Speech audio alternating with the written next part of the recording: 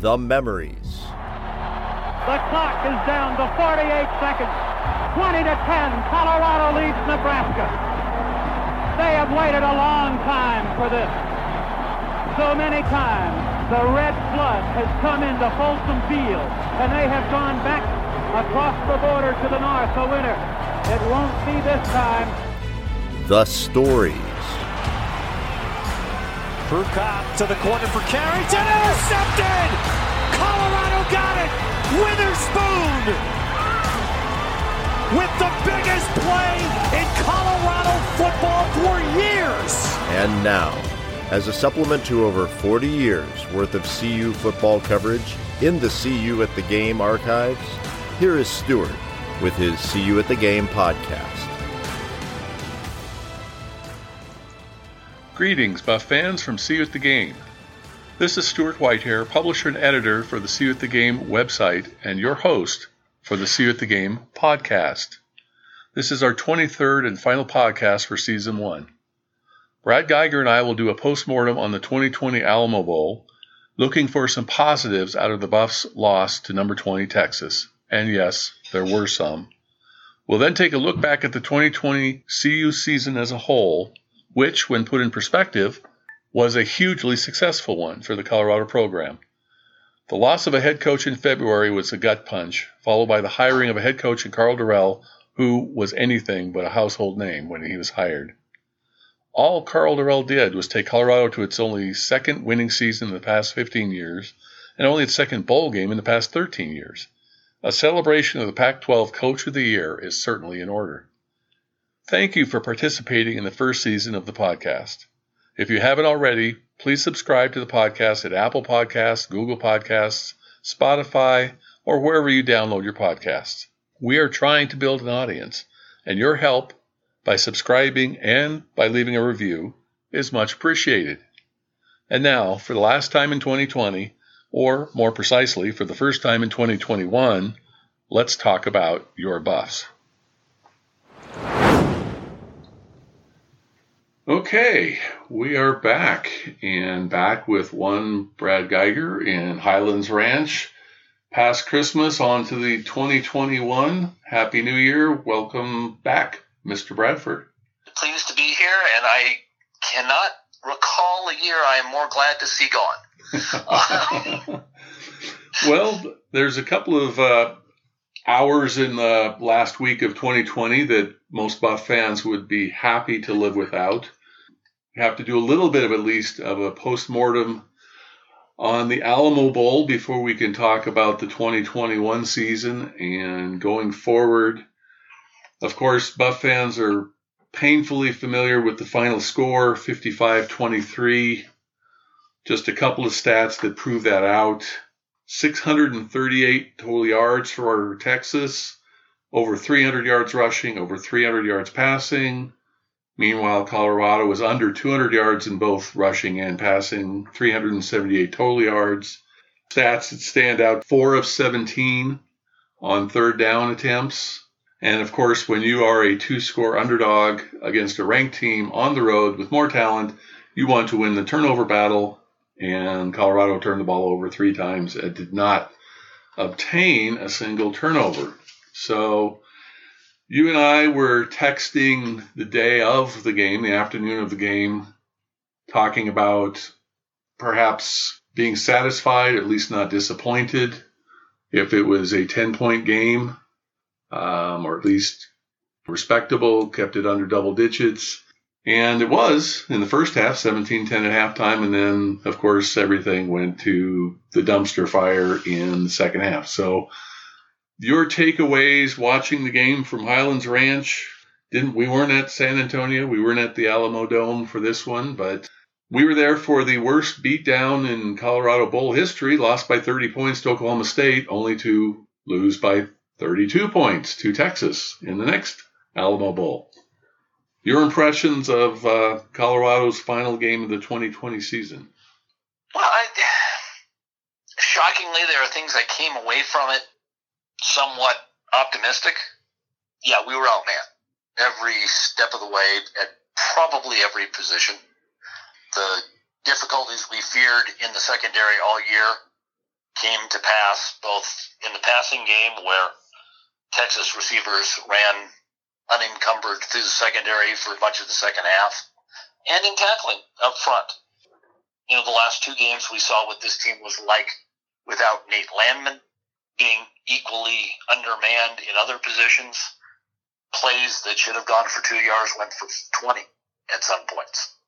If you add to that the fact that Neuer was off just enough to not make the passing game effective when he was in, I thought there were times that the offensive line looked like it could play. I thought there were times that we could run the ball.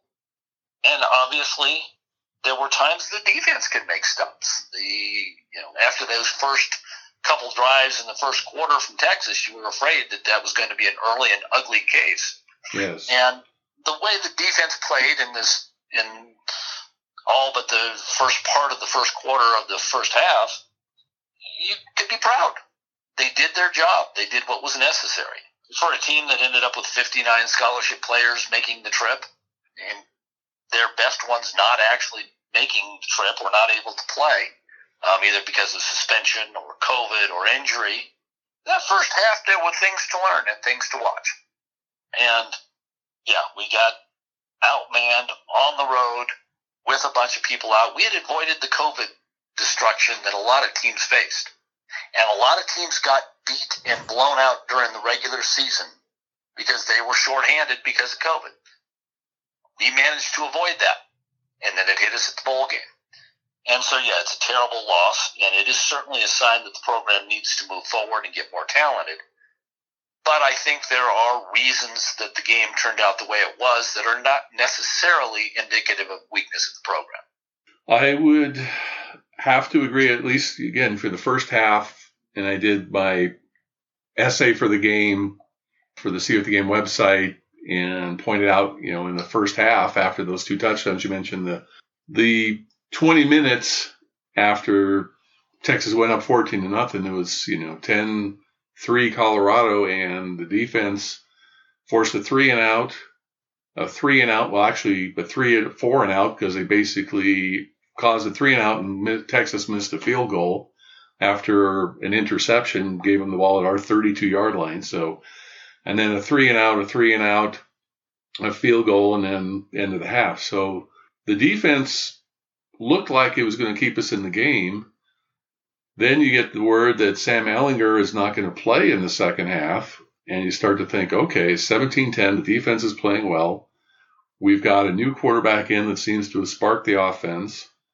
And so, of course, the first play from scrimmage, nobody makes a tackle at the line of scrimmage. It's a 66-yard run, followed up by a 20-yard pass for a touchdown. And lo and behold, after two plays, it's now 24-10. And we go down, and I think that's where we missed the field goal. I mean, it just snowballed from there and went downhill quickly and ended up with a 55-23 final. You have to say that, at least there was some spark when Brendan Lewis played, that maybe there is going to be some quarterback issues heading into spring. I think that's almost guaranteed. So, there's some reason. Obviously, a lot of young players had to play because there were a lot of people out. And, there's going to be some quarters of the planet, almost everywhere outside the Buff Nation, that's going to look at the final score and see Texas is going forward as a potential top 15, maybe a top 10 team preseason next year, whereas Colorado will be considered as being Colorado again. And as the coach said, we've got a long ways to go.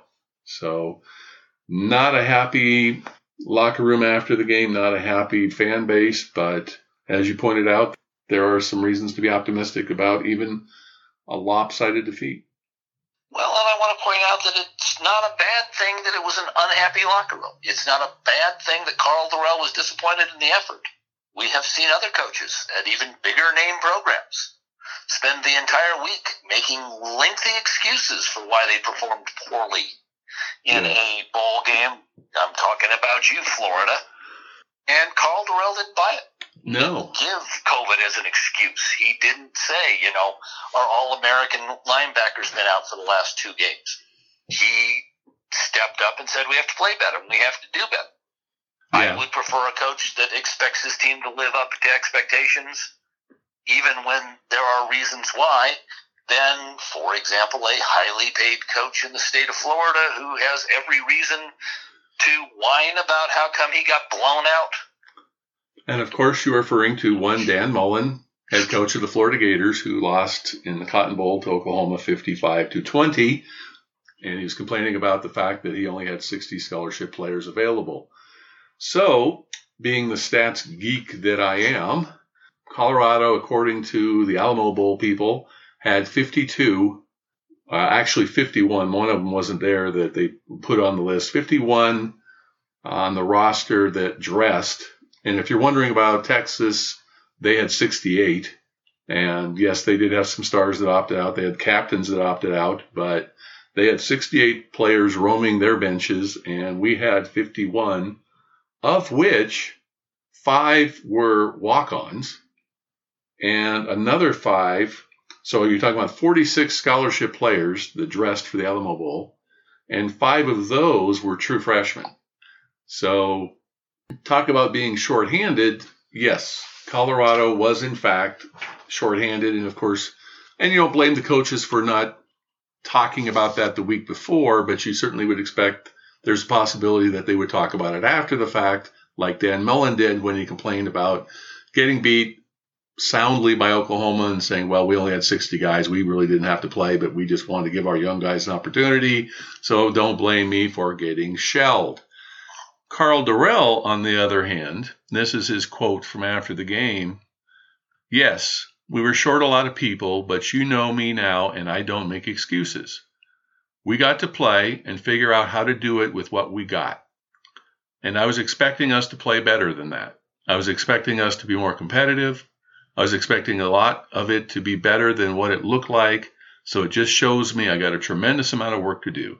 And really, that's what it is. There are no excuses. So of the 2 coaches, yes, I would think that the Buff Nation would be more proud of their reaction from their coach being blown out than the Florida coach being blown out and having not a similar reaction.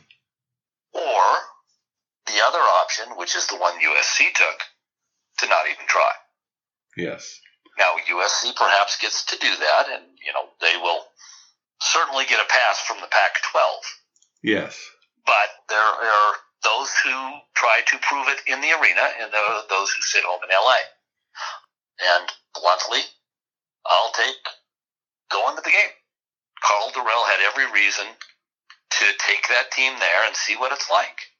And I don't think there's any reason to believe that that blowout, as terrible as it was, is going to somehow kill the ego of this team. I think probably just the opposite.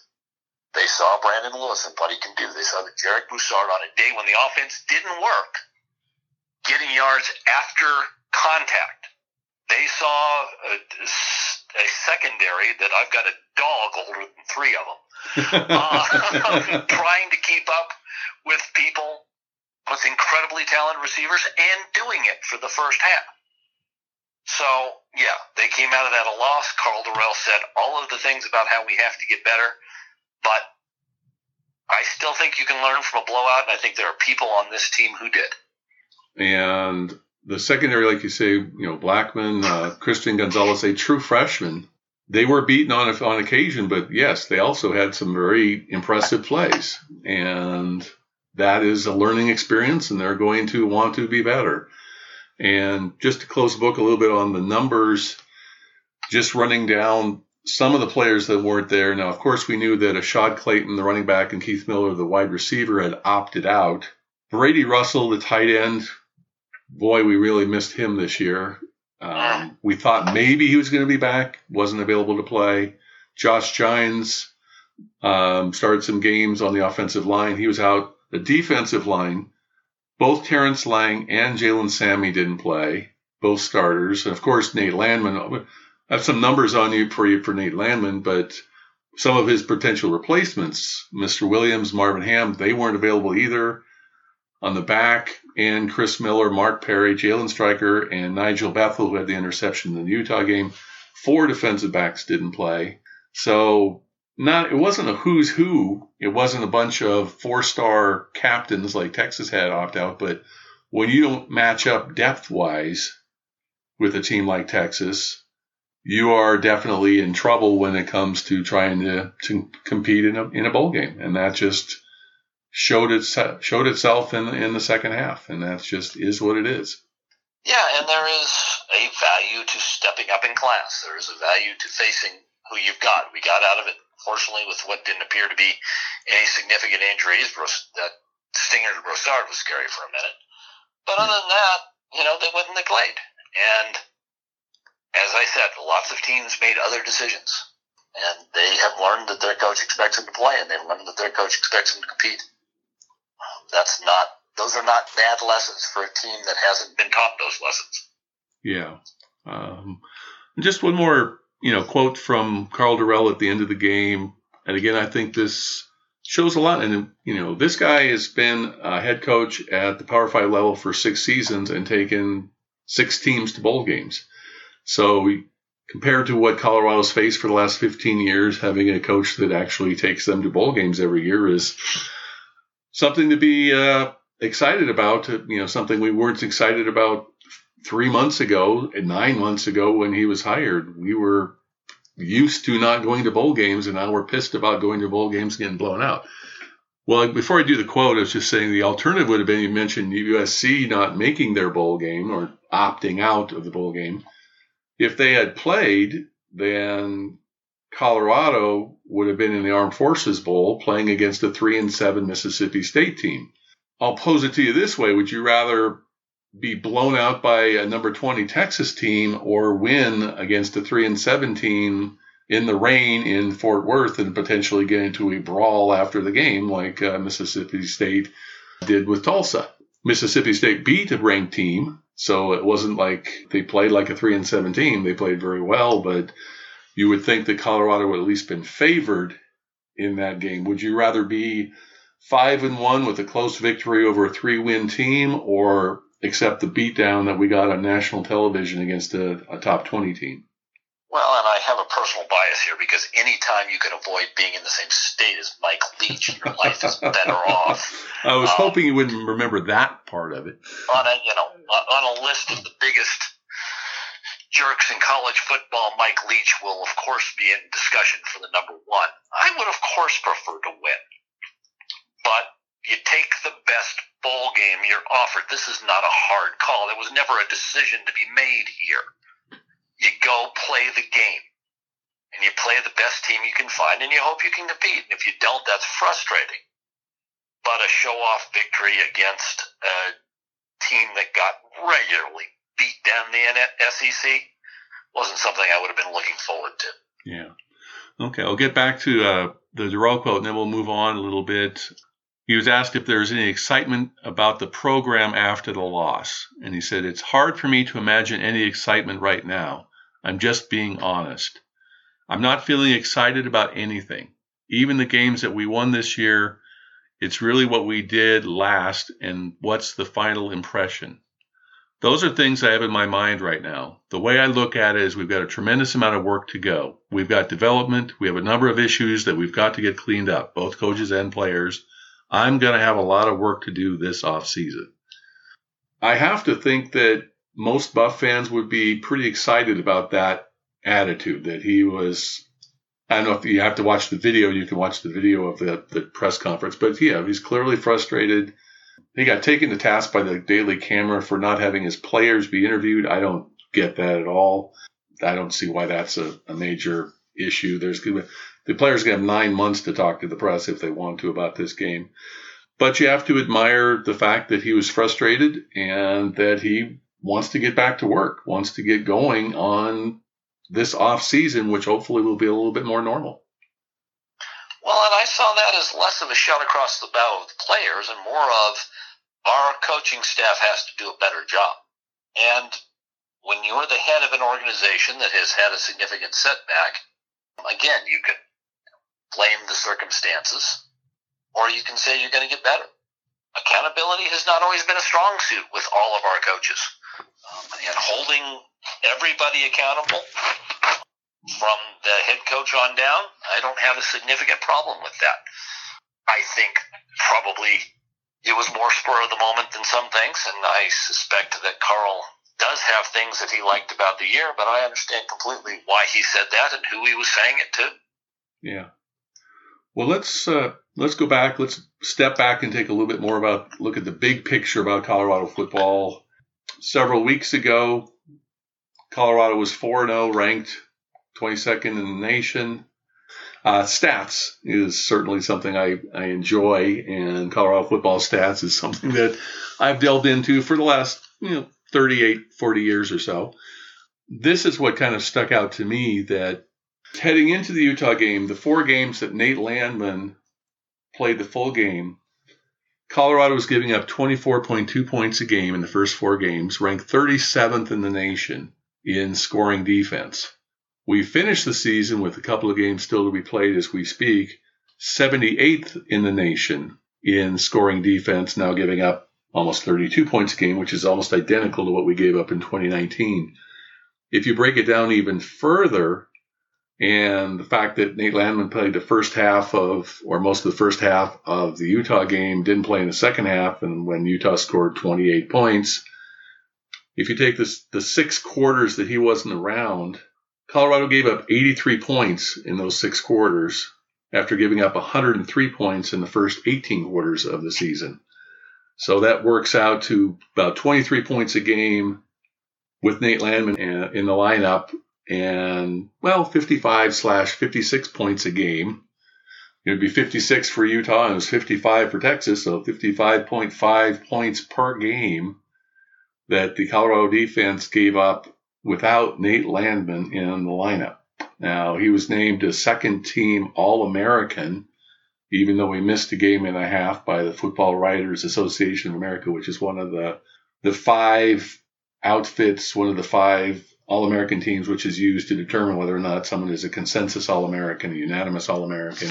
It is a prestigious team to be on the Football Writers Association of America All-American team, and Nate Landman was second-team All-American, even though he played 4.5 games. We don't know whether or not Nate Landman would be willing to come back for his second senior season. The rehab's going to take him probably into next fall. He might go ahead and be drafted, might be drafted lower, but knowing that his lifespan as an NFL player is limited as it is, that he might want to get some money while he still can. Or he might choose to come back and improve his draft stock for the 2022 draft. But one way or the other, the numbers don't lie. The Colorado defense struggled without Nate Landman guiding it. Yeah, although again, when he was gone out in the second half of the Utah game, we clearly missed him. They did not have a plan for what happens if Landman gets hurt. In the bowl game, the plan would have been different if the players had been available. Yeah. The people that we expected to fill in with Landman weren't able to play through circumstances that are, we hope so much, exclusive to 2020. So, yes, the numbers are terrible. I don't know they're all attributable to the fact that Nate Landman was out, despite his amazing skills. Of course, I would love for Nate Landman, as a fan, I would love for Nate Landman to come back. Were he to consult with me as a lawyer or an agent, I think the advice might be very different. But then again, this is going to be a strange draft because it's going to be a strange year.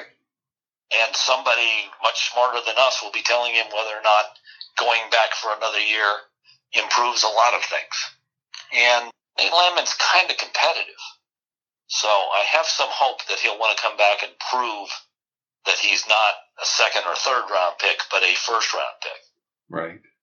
Well, to be determined, obviously, a lot's going to come into play with his rehab and how well he's progressing on his recovery and his prognosis going forward. Certainly the NFL medical people will have a say in how that works out for him and what his draft stock would look like come April. But let's talk a little bit about Colorado 2020 heading into Colorado 2021. 4-2, final record. Obviously not going to be ranked in the final rankings. Finished second after being predicted to finish fifth in the Pac-12 South. The national narrative is going to be that other teams are going in the Pac-12 South are going to lap us. Arizona State will get a lot of press going forward because they only got to play a handful of games and looked good going forward. So they have momentum coming out of the season, whereas Colorado's going the other direction.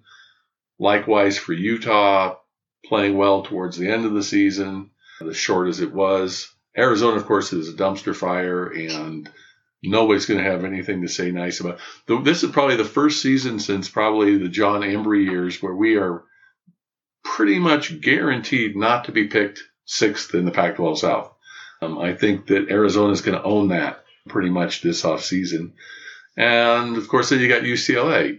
Chip Kelly finished 3-4, been there 3 seasons, 3 losing seasons.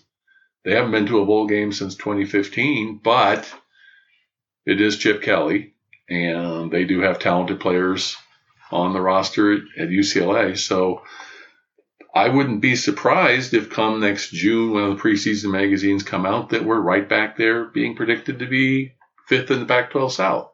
Whereas if we'd beaten Texas and finished ranked, would have been a whole different ballgame. Now, I'm probably in the minority, and you're probably in the majority that doesn't care about what the national pundits have to say about the University of Colorado. Am I right? Well, you and I have discussed this many a time over the last 30 years. I am concerned only to the extent that it affects recruiting and how it affects the upcoming teams. And I would love for our name to be mentioned as a potential Pac-12 South winner as the year opens up. That said, I think everybody's going to pretty much look at the Pac-12 South as USC at the top, Arizona at the bottom, and then this muddle of teams in the middle. I don't think we're going to be ranked 142nd. Out of 130 teams at the beginning of the year. Yeah. I think there are going to be, Utah and Arizona State, Colorado and UCLA are going to huddle around, the general 50s, 60s, maybe the 40s, and then they're going to try to figure it out. And that's not wrong. On any given day, we can beat them. Any of those teams. We should beat Arizona. On any given day, we can beat any of those teams, and we have to play really well to beat USC. That's better than we were at the beginning of this season. It's better than we were last season. Yeah. So let's remember that fact. Yes, try and keep it in some perspective compared to where we were 9 months ago, or even 3 months ago. I think if we're being honest with ourselves, that looking at the schedule that we had and the new head coach coming in with a makeshift offense behind a quarterback that was a safety that was going to leave the team, we were very surprised and very nervous a couple of months ago. The idea that, well, it's a season where basically it's a mulligan season where you get everybody back for next year if you want to. Let's play all the freshmen. You're going to lose anyway.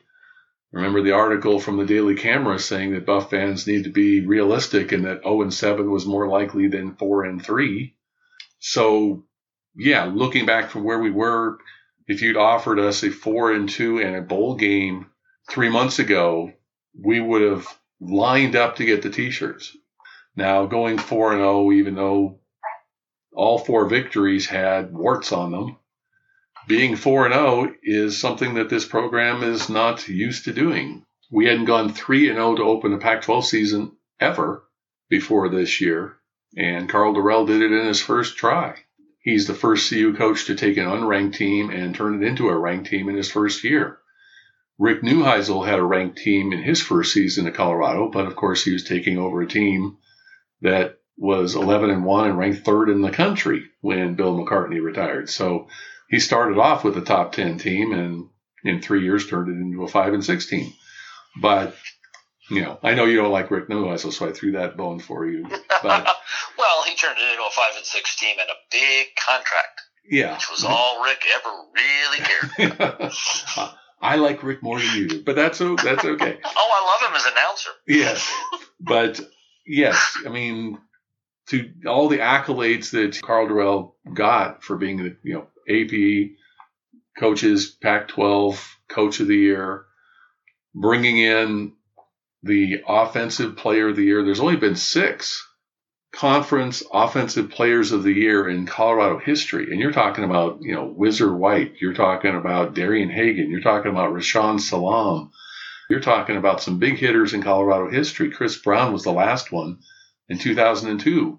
So there are a lot of remarkable things about this season that it's a little hard right now because we're bitter about the end of the Utah game and smarting from the second half of the Texas game, the Alamo Bowl. But overall, you gotta, as they say, trust the guy in the room. He manufactured. We couldn't beat Khalil Tate in Arizona. We went down and beat Arizona. We beat UCLA. We beat Stanford on the road. That's not something that you do a lot to teams that are coached by David Shaw, and we beat them 3 years in a row. We're actually, I like what you say, we're in the muddle. We're in the mix, which, it'd be great if we were the prohibitive number 2 team coming out of the season in the Pac-12 South. But the fact that we're even in the discussion of being in that mix is unique for the University of Colorado as a member of the Pac-12. No, I mean, it's just, we are fans. We go up and down with our team, and finishing down is hard. But we are a program that improved and that has reason to believe it will improve. And coming into the season, there were a lot of things we didn't know. One of them was, could our coach coach? He can. The other one, sadly, is, do we have a quarterback? We still need to figure that one out. Yes, to be determined. We got a Tennessee quarterback in the transfer portal. We don't know. Sam Neuer might have shoulder surgery and may not even be available for spring ball. A lot of things to be determined as far as spring's concerned, and not the least of which whether or not we get to have spring ball. There's a lot of unknowns as we turn the calendars from 2020 to 2021. But all other things being equal, we seem to be a quarterback away from being competitive in the Pac-12. And that beats the snot out of being a joke in the Pac-12. And yes, CBS had us as the number 110 team before it's played its first game of the season and moved all the way up into the top 25. That's a pretty good year. And yes, after the bowl loss, when they do their final rankings, we're probably back in the 40s. They'll probably drop us 20 spots or something, which is, as you say, fine. But at least heading into the 2021 season, we are not going to be ranked 110th. And that seems like a joke now, but it was a reality just 2 months ago. So little national respect, not as much as we had hoped for, losing big on the national stage, but really the narrative looking at the national stories coming out of the game was more about the Texas freshman and the Texas backup quarterback playing well and the future of Texas football in the post-Sam Ehlinger era than it was about Colorado being a lousy team. So nice thing about bowl season is that you wake up the next morning and there's a couple more bowl games to be played. So we become yesterday's news. People don't have newspapers anymore. I still get a newspaper. But so people will get the reference as to what you do with old newspapers. You line the birdcage with them, people. Ask your grandfather. So it's nice that Colorado got some good publicity heading into bowl season. It's nice that Colorado had a bowl season. Yeah, it wasn't 4 weeks of prep, but we had 2 weeks of preparations that 10 teams in the Pac-12 didn't have. So a lot of positives out of the year. Alamo Bowl, rest in peace. Hopefully next time, let's see, we lost by 30, we lost by 32. Hopefully we won't lose by 34 the next time we get invited to the Alamo Bowl. And hopefully you and I will get to go back and do the Riverwalk again and enjoy a Colorado victory. True. Although I'd more enjoy the Rose Bowl parade. I would say if we go to the Rose Bowl, my friend, we're going. bring her in here. We'll talk about it, but we're going. We had this discussion when we were undergrads that if Colorado ever went to the Orange Bowl, and it seemed like, yeah, that ain't happening. If Colorado goes to the Orange Bowl, we're going. And, well, Colorado went to the Orange Bowl, and we went.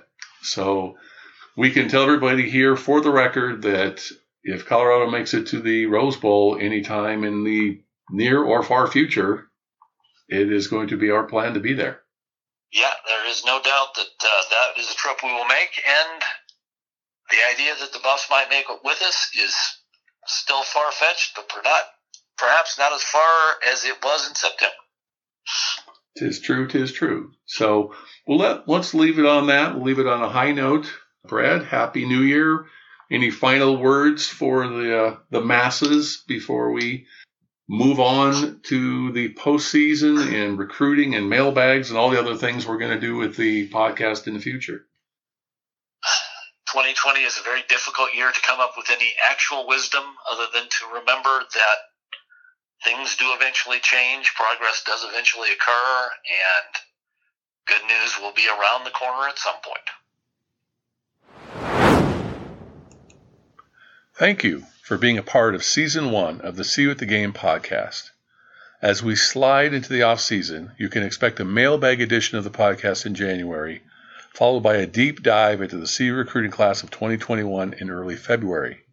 Before you know it, we'll be talking about spring practices and position battles. If you haven't already, please subscribe to the podcast so you won't miss any episodes. If you'd like to post a question for the next podcast, or if you have any comments or suggestions for the website or the podcast, the email address is seeyouatthegame@gmail.com.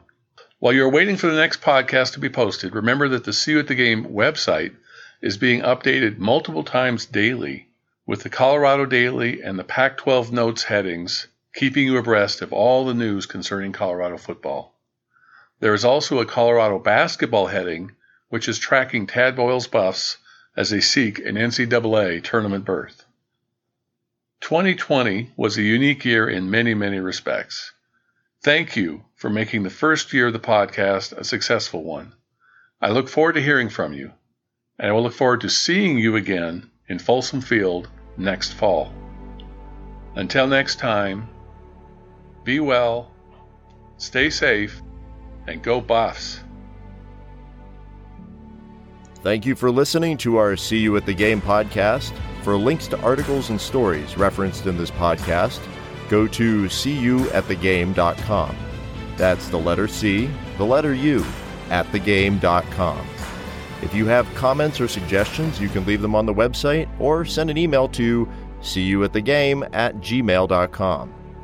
If you've enjoyed this podcast, please be sure to subscribe and share it with your fellow Buff fans. Until next time, when we will again see you at the game.